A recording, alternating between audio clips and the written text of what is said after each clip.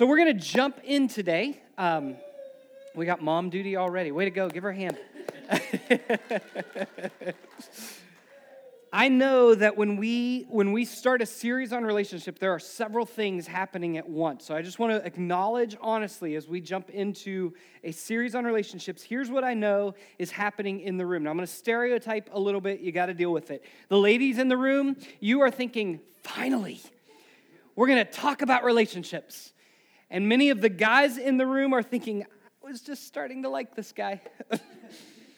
So ladies, I want you to know, I want to just kind of frame for you what many of the men in the room are thinking right now. Because what they're thinking is when it comes to relationships, we think about relationships like many of you think about a car. We don't want to work on it. We just want it to work.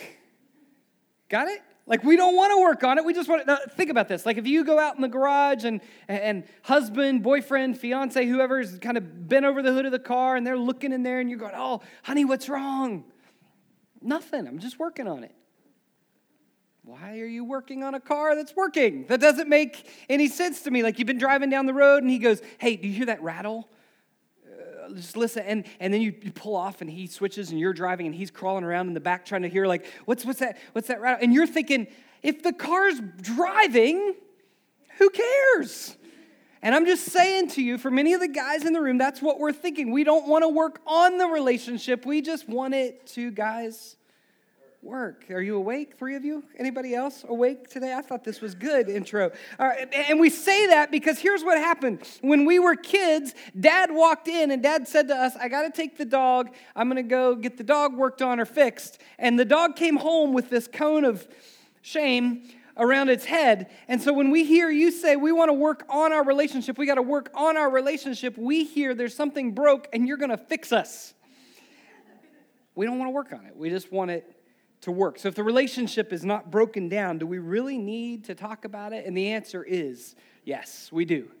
We do need to talk about it. So for 4 or 5 weeks, we're going to talk about it. We're going to have some incredibly honest conversation about the things that happy couples know. We're going to talk about everything that goes into relationships. So whether you're here and you're single or you're dating or you've been dating for a while and you're thinking about engagement or you're engaged and he just doesn't know it yet or you're actually engaged or you're married or you're divorced or you don't want to be married again or you do want to be, wherever you're coming from across the spectrum, we're going to cover this whole spectrum of relationships and the things that happy couples know. So today is kind of the intro. And I want you to understand this because today I want to set the table, I want to create some tension, and I don't want to resolve all the tension. So if you walk out of here like, I don't know what to do with that, you're welcome. Go to lunch and enjoy Mother's Day and then come back with somebody else next week. I want to dig into this tension today, and I want you to know this if you're new, this is not going to be a big, in-depth Bible study. We're going to get into that next week. We're going to really dig into some scripture. But today, I want to frame this for you with this image of a box, because here's what I believe. When it comes to our relationships, when it comes to your dating, your engagement, your marriage, your divorce, wherever you're coming from, all of us have this certain box when it comes to our relationships. And this box is full of the things that are our hopes, our dreams, and desires. And when we enter into a relationship, every one of us brings those hopes, dreams, and desires to the relationship. So let me give you some examples of this. When you enter into a marriage or a relationship, many of you have hopes, dreams, and desires about money. Right? Are you with me? Nobody has dreams about money. Okay. Some of you have dreams about money, and you think, well, when I get married, we're going to save a lot of money so we can down the road live the way we want to live. We're going to save this money. These are my hopes, dreams, and desires. And the partner says, no, I'm going to spend the money. Some of you are really good at blessing the spouse to let them know, hey, what's mine is mine, and what's yours is now mine. Like you have hopes, dreams, and desires about money. Some of you entered into the relationship with hopes, dreams, and desires maybe about what you're going to drive. You thought, I'm going to keep my sports car forever. And then you had 16 kids, and you said, we need a mini, not a van, a mini. You might need a big van if you got that many kids. Some of you have hopes, dreams, and desires about those things. Some of you, when it comes to who's going to do the chores, who's going to take responsibility for the house being clean? Some of you are going, clean? What is that? What is that? You have hopes, dreams, and desires about he will do this, she will do this, we will do this. This is the ways we're all going to share. And some of you go, no, there's no sharing in chores. That's a responsibility. And some of you have those hopes and dreams and desires. Some of you, when it comes to your time, you have hopes, dreams, and desires. Guys, you got into the relationship thinking, well, yeah, we'll get married and I'm still going to get to hang out with my friends. And she says, no, I'm your friend. I'm your only friend anymore. And when you leave, I don't like it. And some of you have hopes, dreams, and desires about those things. Some of you have hopes, dreams, and desires about conflict and the way you're going to resolve conflict. Some of you said, I grew up in a family, and when we were mad, we shouted about it. Anybody? We got it out. We got it over with. We said we loved each other, and we moved on. Some of you said, how many problems can I stuff down in that boxing glove? Some of you said, well, I thought conflict resolution, I thought that's what sex was for. So, some of you guys have hopes, dreams, and desires about what she will maybe never wear to bed. We'll just move on. Some of you have hopes, dreams, and desires about your kids. And you think, I'm going to have a child. If you were an only child, you think, well, I'm not going to have just one child. I'm going to have more than one. We don't want any only children. And if we get girls, then we're going to keep going till we have a boy. And sometimes that doesn't work out. Some of you have hopes, dreams, and desires about, this is an important one, about your calendar, right? And when you got married, she was nice enough to say, no, I'm going to give your family a lot of holidays, but I get 3. Like my family gets 3 holidays. We get Christmas, we get Thanksgiving, and we get Easter, right? And your family can have all the others. Halloween, All Saints Day, Valentine's, if you don't agree with me.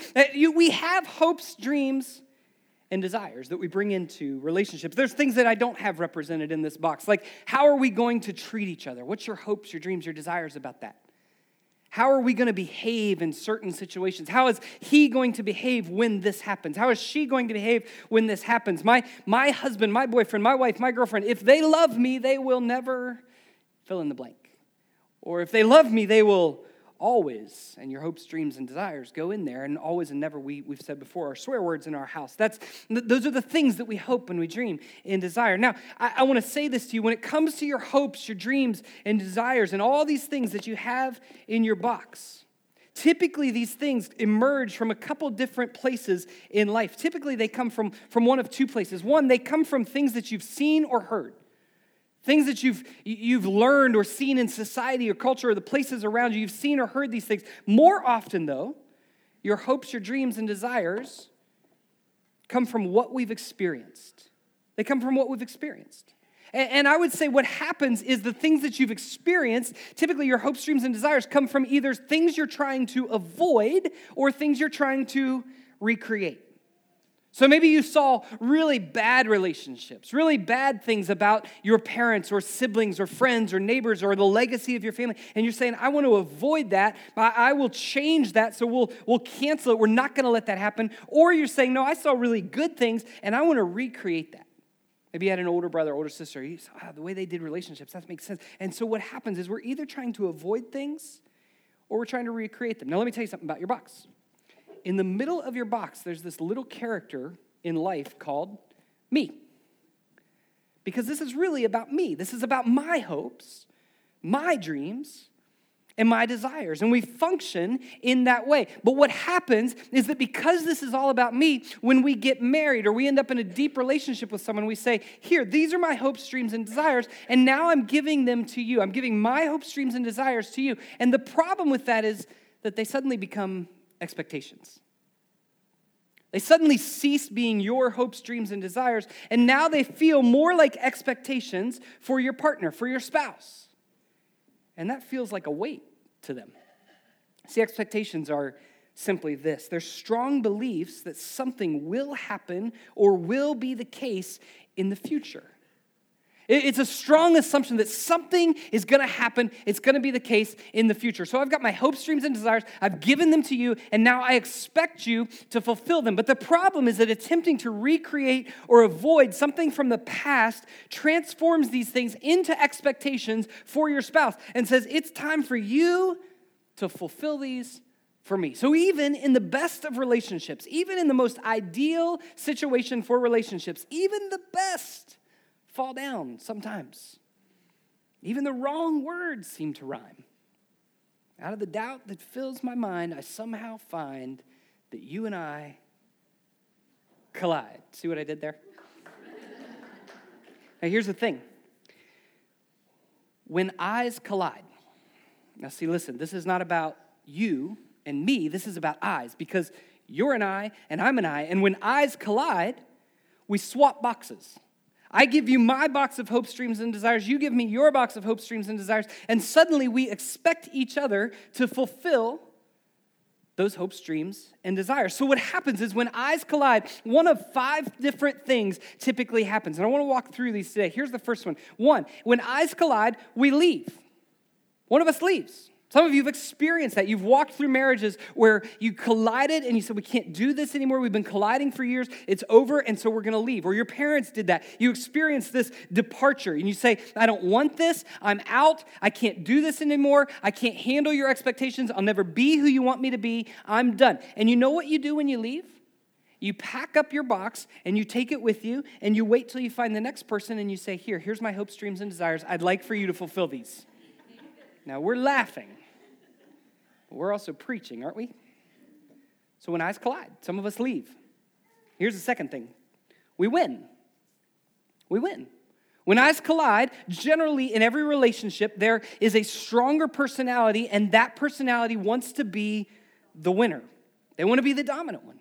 And in those situations, one person generally wins and uses what I call the 4 C's of terrible relationships to win. Now, if you're looking for how to have a terrible relationship, I'm going to give you these 4 C's. Here they are. Convince, convict, control, or coerce. Let's walk through these. Convince. These are the debate team captains in the room. I am one of these people. I will own that, okay?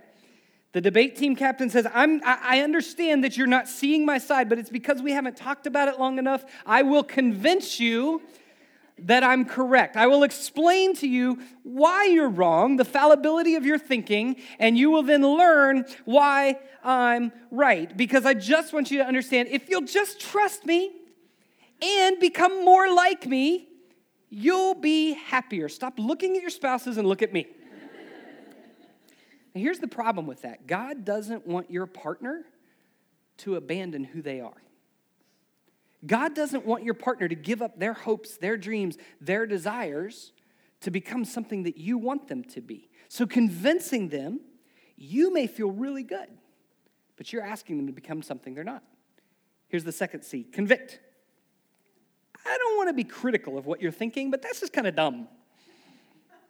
So I just want you to understand the guilt of what you feel. I don't want to judge you, but look at how wrecked your family is and how that worked out for your parents. Let's not do that. See what I'm saying? These are terrible relationships. The third one, we seek to control. We seek to practice our authority to dominate in that way. Or we coerce, we shift, or we manipulate the situation. And at the end of the day, the person who says, I win, is very happy. It's good to win. You ever want to fight? Nope. Okay. So we win. The winner is happy and cannot figure out, why are you so unhappy? I feel good about our relationship. I won. I convinced you, I convicted you, whatever. I won, and we can't figure out. And what happens is when you win, you have 2 people now functioning out of the same box, and one of those people is miserable. The other one feels good about it. So we leave or we win. Here's the third thing when eyes collide. We conform. We conform. Some of you, when you collide in the situation, you are responding to the person who wins. You are conforming to the person who wins. So what happens is the conformer says, I will become somebody I'm not, someone I'm not, to compensate for the person who will not accept me as I am. Let me re-explain that. I will actually conform to your expectations. I will become something that I was never meant to be so that you will accept me because you will not accept me as I am. I want someone else to be happy regardless of whether I'm happy or not. And I will say this will work for a while. Conforming will work for a while. Do you know why? Because the tension temperature of your relationship will actually go down if you conform. It will actually shift. It will actually work for a little bit. But when someone is simply giving up who they are, here's what happens. When you are conforming to someone else, you will lose respect for your partner, number one. And I'll say this, your partner will lose respect for you. It happens. So we conform. Here's the fourth thing we do when eyes collide. We compromise. Now, I want to say this to you. Many people believe when it comes to marriage, when it comes to relationships, that compromise is the goal. You think that's what we should do? That compromise is the way that it works. This is how we win. Some of you actually saw your parents do this, but here's what you know and I know about your parents. They were not maybe in a great marriage, but they weren't either in a bad marriage. They were kind of meh. Like, we're good. We compromised. Aren't we happy? We compromised. And what I know about that is they weren't really happy, because compromise says we both do our parts, but all the while, as we're doing our part, we're watching each other to see who makes the mistake. Compromise becomes a contract. Compromise becomes something that we've agreed to this. We're going to find middle ground, but it's contractual. So what are we doing for the holiday next year? It doesn't matter. We already decided. We compromised. There's no room. We compromised. We already decided. We've got to figure this out. And I would say on the compromise mentality, there's no room for change. In this kind of compromising relationship, there ends up being low trust. Because when you're constantly compromising, you're always looking for mistakes. Are you going to let me down? Are you going to renege on our contract? What is going on? We compromised. And trust goes lower and lower and lower. And I would say this to you. When there's low trust, there ends up being low intimacy.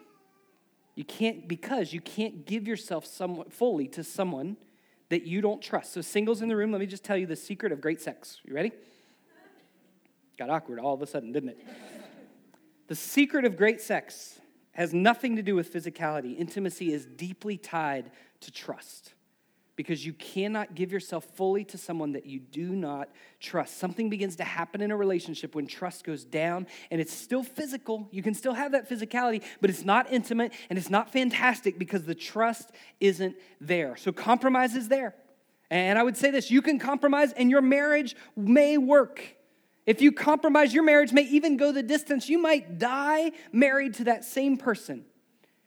But the relationship is never what it's meant to be if the way that you collide is truly seeking only compromise, because compromise is fueled by the wrong thing. And let me tell you what compromise is fueled by. Compromise is fueled by a commitment to the relationship. All right, now think about this. That sounds good. That sounds like a good thing. I'm committed to my relationship, committed to my marriage. But can I just say this to you? None of you married a marriage. None of you married the relationship. You did not stand on the stage and go, you're okay, but I really like the marriage. I do take the marriage, and you go with it, so I'll just commit to the marriage. I'm going to protect the marriage is going to be okay, the relationship's going to be okay, and I'll take you with all that you have, and we'll be okay. We'll just keep going. So we hear this, right? Older couples, marriage is hard, we're okay, I want my marriage to work. Listen, the problem with that is that it puts my and me right back in the center. It's all about a commitment to the relationship. Now, can I just say this? I don't want Carrie committed to our marriage. I want Carrie committed to me. Carrie wants me committed to her. See, this compromise sounds good, but it's not the best, because there is someone else other than you, and you were not formed to just make contracts all the time. Now, it's okay because it might keep a marriage, but it's not best. It'll work, but it's not that much fun, because the problem is the compromise keeps me at the center. So when eyes collide, we leave, we win, we conform, or we compromise. Now, next week, I'm going to tell you about the fifth option, and it's incredible, but I'm not going to tell you till next week. In the remaining time today, I want to talk to you about something that's going to frame this in a way that we can all understand, because here's what I know about expectations. When you are functioning in a relationship, in a marriage, in a partnership with expectations, expectations will create a debt-debtor relationship. See, expectations make the assumption that you owe me. You owe me. I've given you this, and now you owe it to me to fulfill it. You owe me the debt, and you have to pay that back to me. You need to make me enjoy the money and the calendar and the travel and whatever else. You owe me all this stuff, and I owe you. And even though we're both in debt, to each other, it creates a relationship that God didn't have in mind, because it boils down to us saying to the other person, this is what you're supposed to do. This is who you're supposed to be. Now, here's the question I have for you in this type of relationship. How much gratitude do you express to people who pay you what they need to pay you? Who pay you what they should pay? Does your electric company ever call you and be like, man, thank you so much for paying your bill? We're so grateful. The waitress brings you the correct amount of change. Oh, man, thank you. That was awesome. You just keep it. Some of you are really poor tippers. No, you don't do that, right? How much gratitude do we show when the waitress brings that to us? Or what does gratitude look like when it's for people that owe us or pay us for what they should? Our gratitude is minimal. See, we rarely express gratitude for what we've come to expect. So I want to say this to you. In every relationship, there are certain roles that we take on. And I don't mean stigmatized, overly traditional stuff. I'm saying there is a part of you that you bring to the relationship that you will fulfill a role better than your partner, your spouse. And there's stuff that they're going to do, that they're going to live into, that they're going to do better than you. That's the beauty of the relationship. And those things become normal. And often those things become expected. But when your spouse or your partner performs a thing they've always performed and you expect it, then we don't have room for gratitude. When it functions off of expectations, well, you've always done that, so you just keep doing that, then we don't have room for gratitude. When I expect Carrie to do what she's always done, the gratitude is minimal. So I'm not going to thank you when you do it, but here's what I know. I'm going to ask you about it when you don't. Does that sound familiar? See, we don't have room for gratitude. If I get so accustomed to it that I expect it, I will not be grateful for it. I want to say to you, gratitude has the ability to supercharge your relationships. Showing gratitude towards your spouse will transform it. Wow, I can't believe you did this. I didn't expect it, and I'm grateful for it, because gratitude is an indication that you have not filled up the person's box with expectations. The debt and debtor relationship eliminates the possibility of unconditional love. Do you know why? Because the unconditional love requires margin. Unconditional love says there's space in my box that I didn't expect you to fulfill, and because you filled me up anyway, I will love you unconditionally. There's margin in that. But when it's all full of expectations and it's debt or debtor, then there's no room for that unconditional love. If you owe me, you can't love me. Do you love your electric company? Owing me eliminates me loving you. If I owe you, I can't love you. Love doesn't do well in an environment of expectations because it requires those margins. Expectations remove the margin for love to be recognized and appreciated. See, expectations imply that it's just supposed to happen. And that box full of expectations will undermine the intimacy in your relationship quicker than anything. Because for the other person, you may say, these are my hopes, dreams, and desires. Aren't they great? But for the other person, the expectations simply feel like weight pressing down on them non-stop. Because if I meet your expectations, then we're back to even. But I can never do enough. I can never get ahead enough to show you that I truly love you. Now, here's the good news. You don't have to live that way. We don't have to live that way.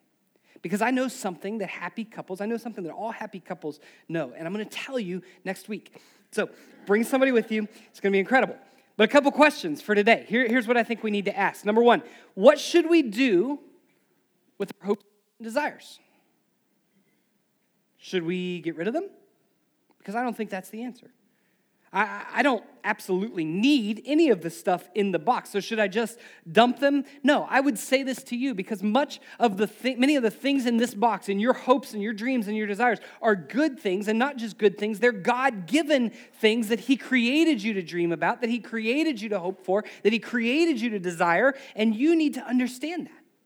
So should we feel guilty about them? Should we pretend they don't exist? Should we hide from them, ignore them, lie about them? The short answer to that question, what should I do with my hopes, dreams, and desires, is I want to say this to you. Keep them in your box. Keep them in your box. And then the second question, which is natural, how do I do that? And I think the answer to that question, the short answer, is the direct answer to this next question. And this is going to bother you. I'm going to tell you. Are you ready? This is the disturbing part. You're going to walk out, well, that was not helpful. Come back, okay? Because here's the question. It's something happy people know, happy couples know, and it's really hard. The best way to keep your hopes, your dreams, and your desires in the right box and not in the expectations box is to ask this question. What do they owe me? What do they owe me? And happy couples, every happy couple knows that the answer to that question is absolutely nothing. Amen. Nothing. They don't owe me anything. Happy couples understand this. I owe you everything, and you owe me nothing. I owe you everything. You have loved me unconditionally. You've walked beside me, and I owe you everything, every part of my life. But you owe me nothing in return. And I know it doesn't make sense. It's like looking in a mirror with a mirror behind you. Well, it just keeps going forever. I get it.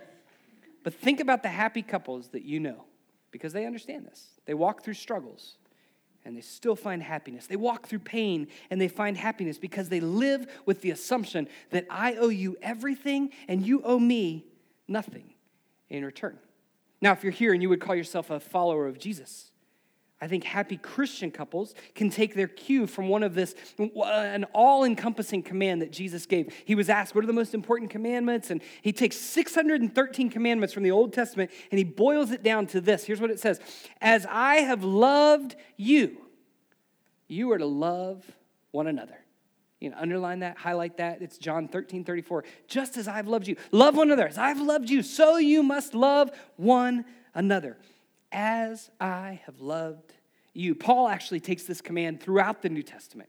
You can see this all over the letters of Paul, and he actually reframes it, and he says, here's what it looks like. Ephesians 5:2, he tells the church, walk in the way of love. We're going to talk about this next week. Walk in the way of love. And then underline, circle, highlight, just as Christ loved you. Just as Christ loved us and gave himself up for us, just as. You're to love each other, just as. So Christian couples take this idea, as Jesus has loved us, just as Jesus has loved us, and they put it in the center of their relationship in their marriage. And what happens is the marriage and the relationship starts to look like what I call a submission competition. How competitively can I submit to you? Let's both race to the back of the line. Teachers, I know there's a lot of teachers in the room. You don't see this. I know everybody wants to be front seats. I want to be first. I want to be first. But the married couple, the happy Christian couple says, no, I'm going to love you like Jesus loved me. I want the back of the line. I don't want to be first in the door. I want to be at the lowest part of our relationship. I want to serve you in the greatest way possible. It sounds miserable, doesn't it? And few of you will ever try it. But I'm telling you, the ones that get there are the happy couples. They're the ones that the relationships don't just survive at the end of life. They don't just compromise. They actually thrive. These are the 80-year-olds that you look at and you're like, I'm uncomfortable with how loving you are towards each other. Got it? Ever had those affectionate grandparents that it's like, you guys should have stopped touching each other a long time ago. They're thriving. And I'm telling you, it's trust. It's not physicality. It's intimacy built from trust that they have learned. It's a submission competition.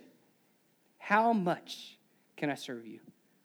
So as we close today, I want to give you 2 homework pieces. Now, this is thought homework, okay? Ladies, look at me. Be clear about this. Don't talk about the sermon today. You with me? Don't get in the car, guys. You're welcome. Don't get in the car and be like, okay, so what's in your box? No, okay? Because I'm going to tell you why. I just want you to think about it. We're going to come back next week. We're going to keep digging into this. But here's what I want you to know. Number 1, 2 questions I want you to be thinking about. What's in your box? Number 1, what's in your box? And I'm telling you not to talk about it because of this. One of the reasons you apply pressure to the other person in the relationship is because you don't know what's in your box. You don't know. Some of you have never confronted your own hopes, dreams, and desires, and you're so frustrated because the other person isn't meeting your hopes, dreams, and desires, but you don't even know what they are. And you stopped dreaming, you stopped hoping, you stopped desiring a long time ago. So that's the first question I want you to be thinking about this week. What's in your box? Some of you maybe need to actually sit down and write out, here's my hopes, my dreams, my desires for this relationship, for this life, for this marriage. What is in your box? And then here's the second part. And this is the hard part. Are you expecting someone else to carry this around for you?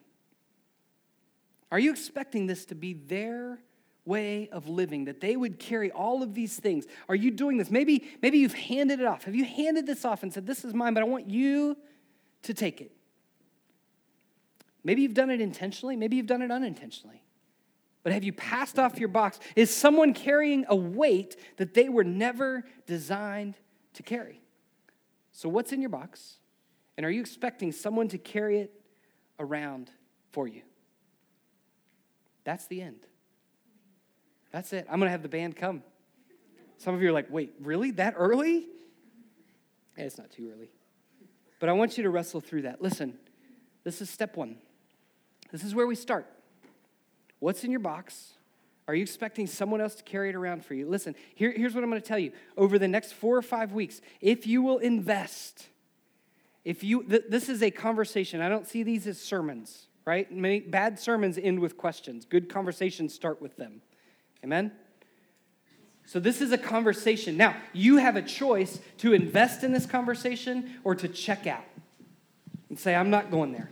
I'm not going there. And I'm talking, listen, if you're single, you've been through terrible relationships, if you're dating and you know you're not honoring the way God wants you to be living that relationship out, if you're married, and maybe you're married, there's no illusion lost on me that every single Sunday there are marriages in this room right on the precipice of destruction. I'd like to have this conversation with you before it gets rocked and not after. It's way better.